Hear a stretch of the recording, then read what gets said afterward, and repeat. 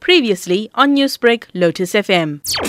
Good morning to all the anglers. Fish shoal, pompano and shad have fed between Blue Lagoon and Blue Waters on sea lice and sardine. Ray sharks, diamond rays and sand sharks have fed between Addington and Moyos in the evenings on Fresh Bloody Bay, with dawn anglers hooking a few larger species. South has produced a few large pompano on sea lice, blacktail and stonebream on light tackle. South has produced bronze bream, stumpy along the rocky ledges on light tackle, on prawn and catashrimp, with shad in the morning at most of the popular spots on lures and sardine. Most deepwater points and sandbank has produced sharks and rays, with drone anglers hooking a few larger species on deeper drops. North has been the main focus, with both edibles and inedibles. Stumpies, bronze bream and cob has fed between Tindimena and Tinkwazi, with grey sharks and rays between Amsloti all the way down to Mtindini Bank, with a few large fish caught on larger baits put out by drones on deeper drops. Please remember to follow the COVID protocol, study up before you leave.